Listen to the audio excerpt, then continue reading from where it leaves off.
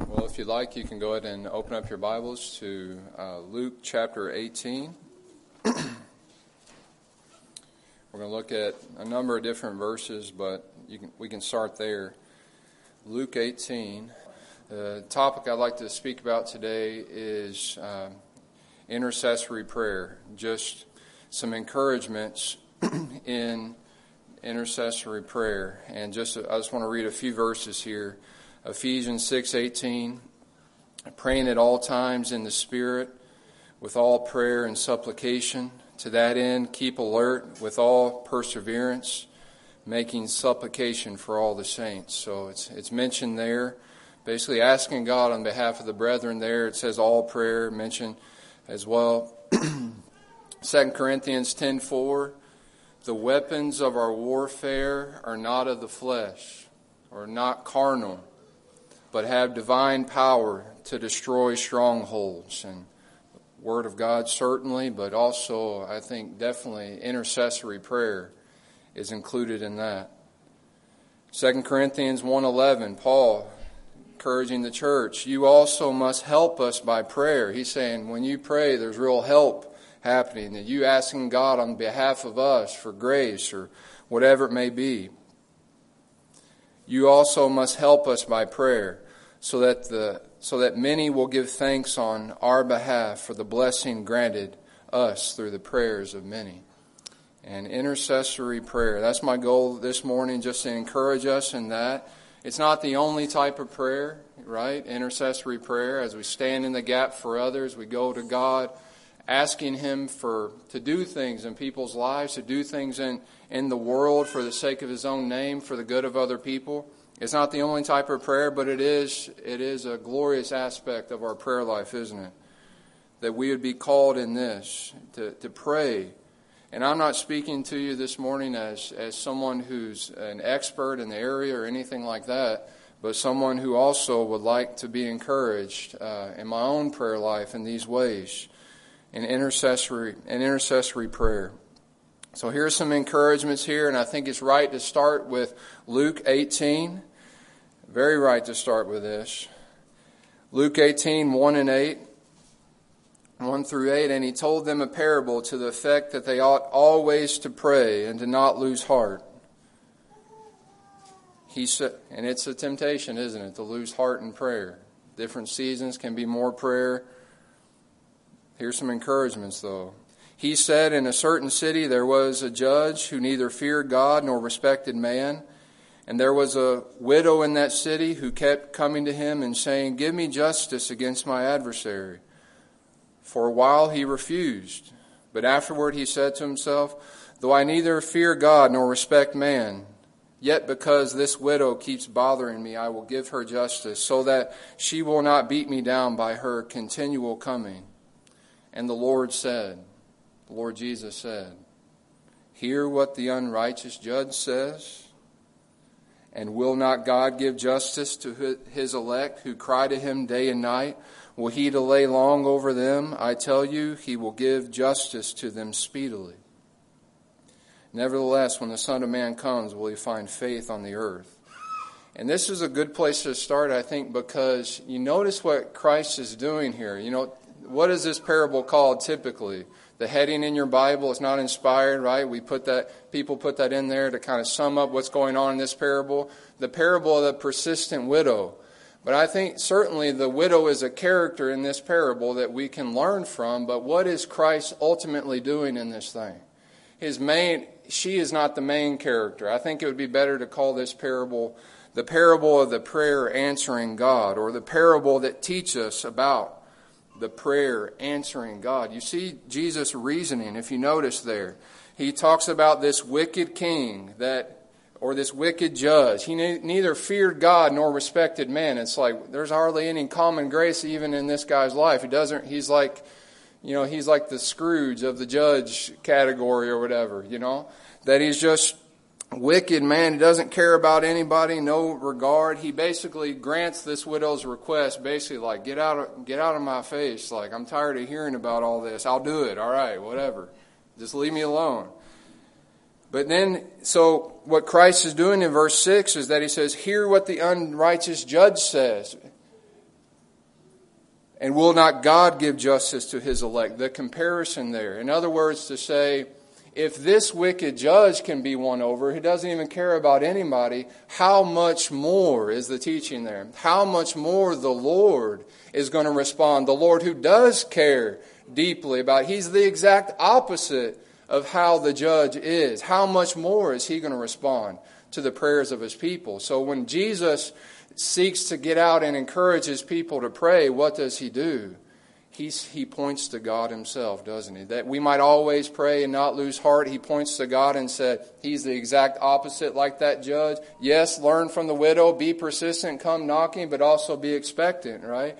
That he's the exact opposite. And how much more is he going to respond to the prayers of his people? The God who loves to answer prayer. I mean, that is true. I mean, who put all these verses in our Bible about prayer? Ultimately, it was God, wasn't it? And it is him encouraging us in every verse that you see there on prayer, whether it be an example, whether it be a direct command in prayer about him responding. He wants us to know that he's a God who acts for those who wait for him. The God who waiting on him in prayer, asking for him, believing in him, taking his promises back to him, as it were, and believing and asking him to do things in the world, to do things in people's lives, to do things in this world for his glory and for the good of man. I mean, he is that way. And there is a need for constant encouragement in that way, right? A daily reminder that he is a God who answers prayer. And he says that in verse 8, I think it's a thought for us. Nevertheless, when the Son of Man comes, will he find faith on the earth? You know, one brother put it like this. Well, here's this laid out before us, this banquet of just this encouragement and prayer. But will anybody really believe this? Will anybody really take this home to their own heart and be before God in intercessory prayer in a real way, asking God to do things in the earth? And there is a barrier. There are all kinds of barriers for this, of course, we could talk about. But I think one that hits us right home where we are is for those of us believing deeply in the sovereignty of God in that, there's always a need for a reminder, isn't there? To make sure that we're balanced in this area, that though God be sovereign and he is in control of everything and he has ordained absolutely everything before the foundation of the world and he's going to do it, the glory of the Lord is going to, cover the earth as the waters cover the sea. It's going to happen, but yet at the same time we need to remember that the means by which God does that, is intercessory prayer, isn't it? That He's ordained that. And I think one way to put it, I don't know if it's completely right to say it like this, but it kind of helps me. If I really have understood the sovereignty of God, that it ought to make me pray more. Because if we really understand that God can do anything, right? That He is completely sovereign over all things. He holds the hearts of kings in His hand. He has the nations. He says, like there in Isaiah 43, He says to the nations, give up. And they give up. Bring my sons and daughters from afar.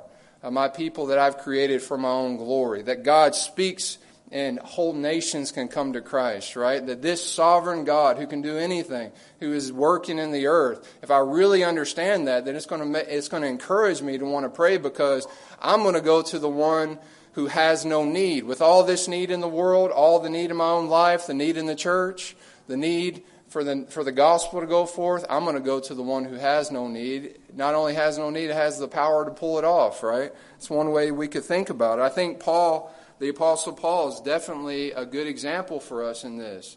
Rich theology, deep belief in the sovereignty of God, but yet you look at Paul, look at how he treats prayer.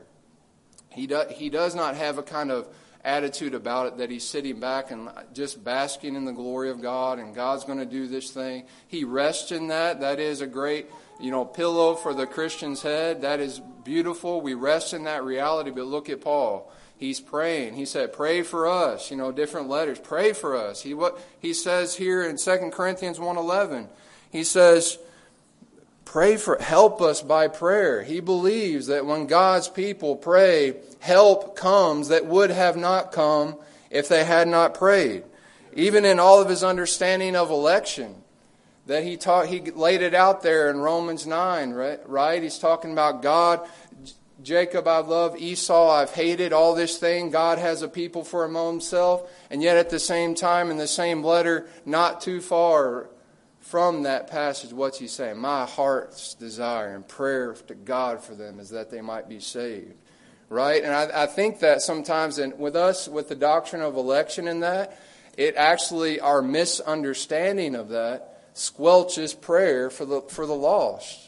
Right? But God uses prayer, right? Look at the example of the Apostle Paul. My prayer for God for them is that they might be saved. And all the time he's looking out at the Ephesians, right? He's praying. He sees their need to see more and more glory in Christ and in the gospel. And he says, for this reason I bow my knee before the Father, right? I'm bowing my knee that Christ may dwell in your heart by faith. He's laboring in prayer. And that was the key to his love to the brethren, I think, that you see that in Paul. He's before the throne of grace being used of God on their behalf. And it's right for us to believe that as well as we're praying, that we would be used of God in that way too. So, encouragements, right? That God is a God who answers prayer, right? We need to be balanced in all this, and we need to see the great glory and the great privilege of prayer. The great glory. Have you ever thought about it? In a way, it's so natural for us to pray as believers. It's so common in a way. Even after you've been a Christian for some months, it's very natural to pray, isn't it?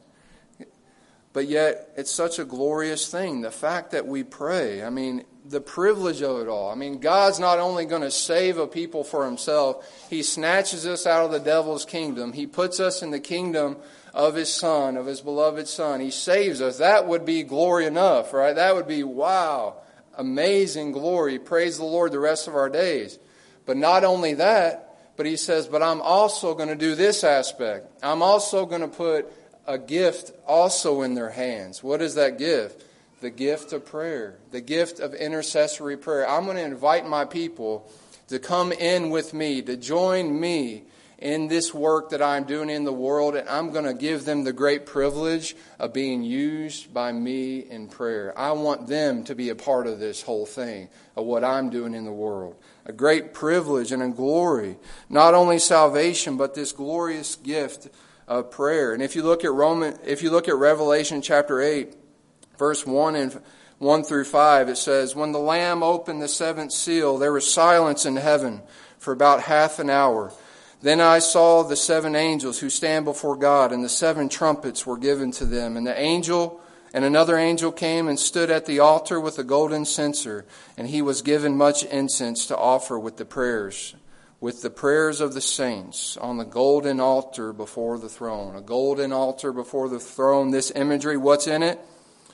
Right? The prayers of the saints, incense offered, a beautiful thing to God, our prayers. And the smoke of this incense with the prayers of the saints rose before God from the hand of the angel. Then the angel took the censer and filled it with fire from the altar and threw it on the earth. And there were peals of thunder, rumblings, flashes of lightnings, and an earthquake. Ultimately, what's being said here is that God uses his people's prayers to ultimately bring about the final consummation. John Piper has a good message on this text if you ever want somebody to explain it better to you there. But think about that. God uses the individual believers, the corporate believers, their prayers to ultimately bring about the end of the age and the consummation of all things. That's big, right? Your prayers, my prayers. So we need to realize the privilege of it. This access that we have before God, this access to be able to stand before a king and speak to him with freedom, right? Where once we were trembling and we should have ran and hid, right? Now with confidence in Christ, holy and blameless before him, we stand before God and we're able to have free discourse with the Almighty and say, Lord, do this. Lord, do that. Lord, work in this way. And he says, yes, and I will do that. We need to pray, realizing that. Pray, realizing that it is a fight. That's helpful and encouragement in prayer. Realize that it is a fight. We do have This verse in Ephesians chapter 6, verse 18, praying at all times in the Spirit with all prayer and supplication. To that end, keep alert with all perseverance, making supplication for all the saints. Where is that verse located at? In Ephesians chapter 6, where it says a little bit before in 11 through 13, put on the whole armor of God, that you may be able to stand against the schemes of the devil. For we do not wrestle against flesh and blood, but against the rulers, against the authorities, against the cosmic powers over this present darkness, against the spiritual forces of evil in the heavenly places. Therefore take up the whole armor of God, that you may be able to stand in the evil day, and having done all, to stand firm. This verse about prayer is found in the midst of the description of the battle that we're in, right? The war that we are in. And we would do well, if we're going to pray right, to realize that we are in a real battle. That doesn't mean there's not joy and all that or whatever. There's restful days. Certainly that's the case. But God's people, we are to be engaged in this battle of prayer. It is our privilege, but if we're going to do that as well, rightly, that we need to realize it is a real war. There are powers and principalities that will oppose you when you set out to intercede in prayer. Some of you take this message and think, I want to rekindle that in my life, or I want to keep going on the way I've been going and believe in God. Well, you need to know there will be some opposition to that. Why is that? Not because we're so special, we're so great. It's because we're calling on the great one, right? When we got with our little feeble prayers, as weak as they are, as the brother said, they are powerful in the hand of our mighty intercessor, right? That when we pray, things happen, right? Powerful things happen. Like if you were to see just in your own prayer life how much God has used your prayers, I mean, you may die for joy.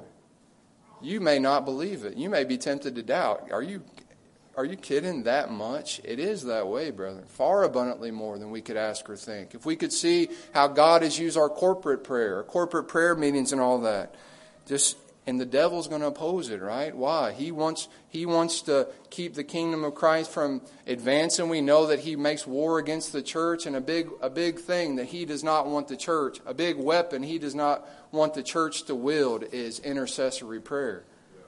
He'll come against you. He'll come against you in the midst of your weaknesses. You're introspective. If you're more introspective, you try to set out and pray. You try to really lay hold of God on these things and pray for the nations and pray for different needs in the church and pray for the brethren and pray for salvation. You're really introspective. He may get you thinking, man, is my motives even right in this? Was that even real prayer? Was there even real faith in that? I'm so distracted in this. If you're like that, he'll get you that way. If you're more about feelings, he'll get you feeling like, man, I don't even feel the way I should as I'm praying. Is this even doing anything? One brother that's over in East Asia, many of you know him. I was talking to him about this one time, and he said, if you really set out to pray, all hell's going to come against you. And it may be very subtle, and oftentimes it is. It may be more than that. But don't fear that at all. Just keep on pressing on from that. Give yourself to pray, realizing that though all these condemnations come after you, whatever it may be, you keep on, and your prayers are mighty in God's hand. That's how it is, brethren. Keep persevering in it. Doubts from oppositions come. That's right. When you're tempted to feel like, well, my feelings aren't in it, I don't feel like God is near, we fight with the Word of God. Like Psalm 145:18, the Lord is near to all who call upon Him. You've never had a time of prayer when God is not near. He's always near. And that's such a key if we want to give ourselves to intercession, that we need to do it with God, right? Realizing He is the God of all encouragement. When I set out to intercede and pray, that God is there with me, encouraging me, helping me, giving me ideas, encourage me in it when I get discouraged. We do it with God, right? The devil will tell you the exact opposite. It is a fight to give ourselves in prayer. Not only just the spiritual battle of it, but just it is real work, right? It is real work. Can be draining to give yourself in prayer. Virtue goes out of us, but it is a glorious work, isn't it? I mean, we see Epaphras, that godly man that he was, taking the gospel, it seems, to the Colossians for the first time. Epaphras, who is one of you, a servant of Christ Jesus, greets you, always struggling on your behalf in his prayers, that you may stand mature and fully assured in all the will of God. This Epaphras, what's he doing? He's struggling in his prayer. That tells us something about prayer, right? That it is a struggle. I mean, it speaks about his burden that he had, this burden and love for these people. Lord, work in their life, help them be mature, go forth with this. But yet we see something about it. It's this word struggling is something about he has to be engaged in like a wrestling match or something like that. That's what he's doing in prayer. That tells us something. And someone has said before that some people just don't pray. And a lot of times we just don't pray because we think that it's really easy for other people to pray. Right? We go out, we try to take a message like this. I'm going to start praying and think like, man, it just doesn't work for me. You know, like that other brother, or it probably worked for him. He probably doesn't have any struggle in prayer.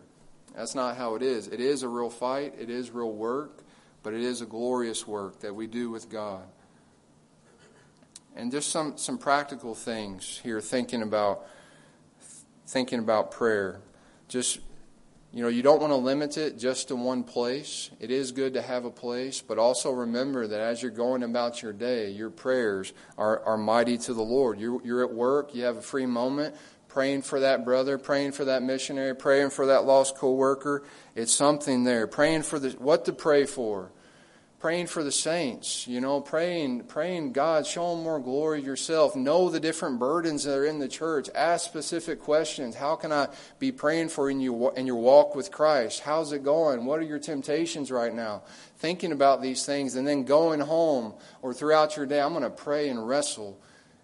I'm going to wrestle in prayer for that brother, that sister in that way. Pray for the advancement of the kingdom, brethren. What a privilege. More and more laborers to be raised up. Pray specifically. Yeah, pray specifically so that you can see those answers to prayer. But don't feel bad about praying generally as well. Pray for the whole church, right? I mean, just wrap up everybody in there. Pray for all the Christians in the world if you want. You think God's not going to use that? It certainly will. Pray big. I mean, there's a place to pray big. Sometimes we think so small, right? God saved one person in this city of millions, right? God saved many people for your name. Hudson Taylor, he's an example for us that he set out to pray. He was asking God for 1,000 missionaries. 1,000 missionaries. Think about all what they did for the kingdom of Christ in their day. 1,000 of them. 1,000 Matt Wilkinsons, right? Would you like to have 1,000 Matt Wilkinsons? But what did God do? God gave them those 1,000 missionaries, right? Why not? Why shouldn't we pray like that? Why not pray? Why not pray big things for God? It's not outdoing God in any way. There's grace and power as such. We can never ask too much. And we need to pray, brethren. Just as far as a practical thing, I'm kind of having to wrap this up here, but as far as a practical thing, mothers with the children and all that, you can pray with the children, right? You can intercede. You don't have a free moment very much. You can intercede for the children. Husbands, you can give your wives opportunity to go somewhere and pray, to go in the room and give some time to pray, vice versa and all that. We can help one another, give ourselves to this more in our lives. And sometimes we simply don't pray as we could, or of our great privilege, we don't embark upon it very well because we simply don't plan for it, right? And sometimes it's just so practical in that way. But we need to pray realizing who we are in Christ. Justified, welcomed, accepted, encouraged to come. We pray knowing that God is for us and that He is with us. And we need to realize that we don't need to be great men and women of God to be used in prayer, right? I love what the brother, says so well, Brother Washer. I mean, there's never really been a great man of God. Just poor, pitiful men of a great God. Every man's prayers, apart from the grace of God, are feeble things, but in God's hand, they're great. And when Scripture wants to get out and encourage us to pray, He doesn't point to Elijah and say, wow, what a great man of prayer. Man, he was just in a category by himself. Sometimes we can talk about brothers that pray in such a way that it puts them so far up here that everybody else is kind of discouraged about their own prayer life or whatever. Like, I don't pray 6 hours a day, or whatever. But when Scripture comes alongside, and wants to encourage us. When God, through His Scripture, wants to encourage us in prayer, what's He say about Elijah in James chapter 5:17? Man just like us. Man with a nature like ours. What is NAS? Passions like ours or something? Or the KJV? Man with a nature like ours. Basically, God is saying, you see Elijah, you think, man, I can never do what Elijah did. He says, he's just like you. He had the same temptations, same struggles, all that.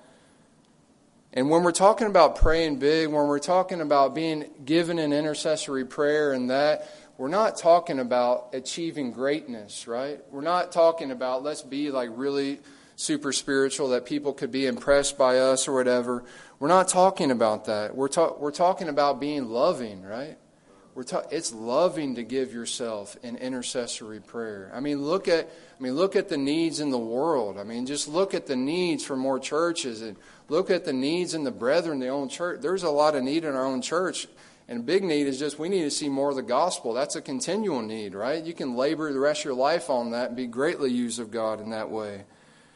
But brethren, we're not talking about being great. We're talking about being loving. We're talking about getting God glory, right? We're saying, God, we see how it is and you deserve more glory. You deserve more glory in this earth. The Lamb needs to receive more reward of His suffering. And it is an act of humility too. It's not something of pride, coming before God and giving yourself an intercessory prayer. It's something saying, God, these things are too high for me. Lord, you do it. You do it, Lord. We can't do it. It's overwhelming for us, Lord, but you do it. You do it, Lord. It's an act of humility to be before God in that way. Christ's invitation to us, He says, if you ask me anything in my name, I will do it. If you abide in me and my words abide in you, ask whatever you wish and it will be done for you. Until now you have asked nothing in my name. Ask and you will receive, that your joy may be full. Last Supper discourse, covering important things that His disciples are going to need to know. And what is a big thing He lays out right before them? This blank check and says, look, I'm going to do so much through prayer. Take me at my word. Come to me in this. I want to fill your life with answered prayer. Not only just your joy in this life, though we should expect that and we will see that, but yet on the last day, right, when we see all those prayers, we had no idea how God answered those. Far abundantly more than we could ask or think. Great joy on that day. We need to pray in light of eternity, right? That, like the brother said, that here we are, a little time on earth is like a little island, right? Just this little island surrounded by an ocean of eternity, right? Here's your life. You look at this huge map, one little dot right there, a pin dot, this gigantic map that takes up this whole stage right here. One little dot, and then the rest is just blue ocean, right? That's eternity, right? Here's your little life. But yet, God has put such a mighty weapon in our hand of prayer that in our little short time, in our little feeble prayers, to impact that ocean, right? For God's glory. That's really the fight there, to really give ourselves, is believe God that our prayers are not in vain. That's the fight. But in a way, brethren, it shouldn't be that it would be so hard to believe that, right? It shouldn't surprise us that our little weak prayers, seeking to pray, distracted though we be at times, our heart's not in it as it should be at times, it shouldn't surprise us that God would use our prayers in a way that would just blow our minds. That glorifies His name, and He loves us that much that He would want to use us in that way, right? Praying knowing that our labor is not in vain. There's a place to celebrate even prayer, right? It would be right for us after a prayer meeting to bring out this big cake and big ice cream and just celebrate all of what God just did by us just praying and all of what He will do by us praying, right? It would be right for you to set out 5 minutes, 10 minutes, 20 minutes, whatever, a minute, praying and interceding, and for you to go up to the new Arby's and just celebrate, right? Just celebrate what God has done and will do through your prayers to the glory of His name, right? We need to think about that, how easy it is. Think about it. how easy it is to be used by God to impact eternity. How easy did He make it? Evangelism, just go up and just open your mouth and try to say something to them about Christ. Show them the Word. How easy it is in prayer. Just like, talk to God, Lord, do this. Work in that. How easy He has made it for us, right? And all the blessings of it. I sometimes think about that verse, Haggai, the building of the temple. He seeks to encourage them. It's a picture for us in the building of the kingdom in our day. Christ building His kingdom. He says to them, and He says to us, work, for I am with you. Give yourself to this work. I am with you in it. I'm going to bless your efforts in it. And all the blessing of it. The fellowship with God in it. Yes, it's true that not every time you come to pray, there might be times you feel discouraged after you pray. You keep on with it, right? Keep on going on with God in that. But there will be times when there's burdens you didn't realize that you had. There's things that the glory of God welling up in your soul in a way that you didn't think could, right? I know so little of it, but brethren, it is true that God is for us in this thing, right? To be involved in His work, to be there in your private place of prayer before the Almighty, just you and Him, and talking to Him about the needs in the world, the needs in the church, the need in your own life, the need in the lost, and knowing that God's using it. It is a glorious thing. And don't you want a piece of the action of what God is doing? We are made for that, to be involved, right? We want a piece of that action, right? Singles, give yourself to this thing. Older people, right? You can't go out. You can't go out to India or whatever it may be, but you can go to India in your prayers in a way, right? That song, little is much when God is in it. That would be really good to sing. That it says, are you laid aside from service, your body worn from toil and care? You can still be in the battle in the secret place of prayer. Some of you guys are getting older. The reality is you can't do as much as you used to, but you can give yourself to this thing, right? And give yourself in this prayer. Make mighty impact in the comfort of your own home, right? It invigorates your day. And God will get more of the glory that He deserves if we give ourselves to this. So I want to say it not as, hey, we could all look at our prayer life and feel like, man, you could look back over the years, maybe you've been a Christian 30 years, 20 years, and think, man, I don't know if I've really taken this battle, this weapon of prayer very seriously. Don't worry about that. Realize the time that you have prayed, God has used that far more abundantly than you could ask or think. But what about these days to come? What about this day, right? Let's give ourselves to this thing out of love for Christ, and just to be involved in what He's doing, being made aware of what God's doing in the world, and taking our part in this great battle. The weapons of our warfare are not carnal, but mighty through God, for the pulling down of strongholds. This glory of intercessory prayer, this privilege. Let's pray together. And Lord, we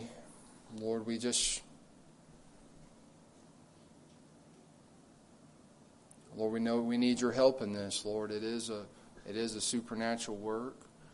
Lord, we need you, Lord. Lord, we need you to give us your burdens, Lord. Lord, we need you to shake us. We need, Lord, you to even more, Lord. We think about Christ.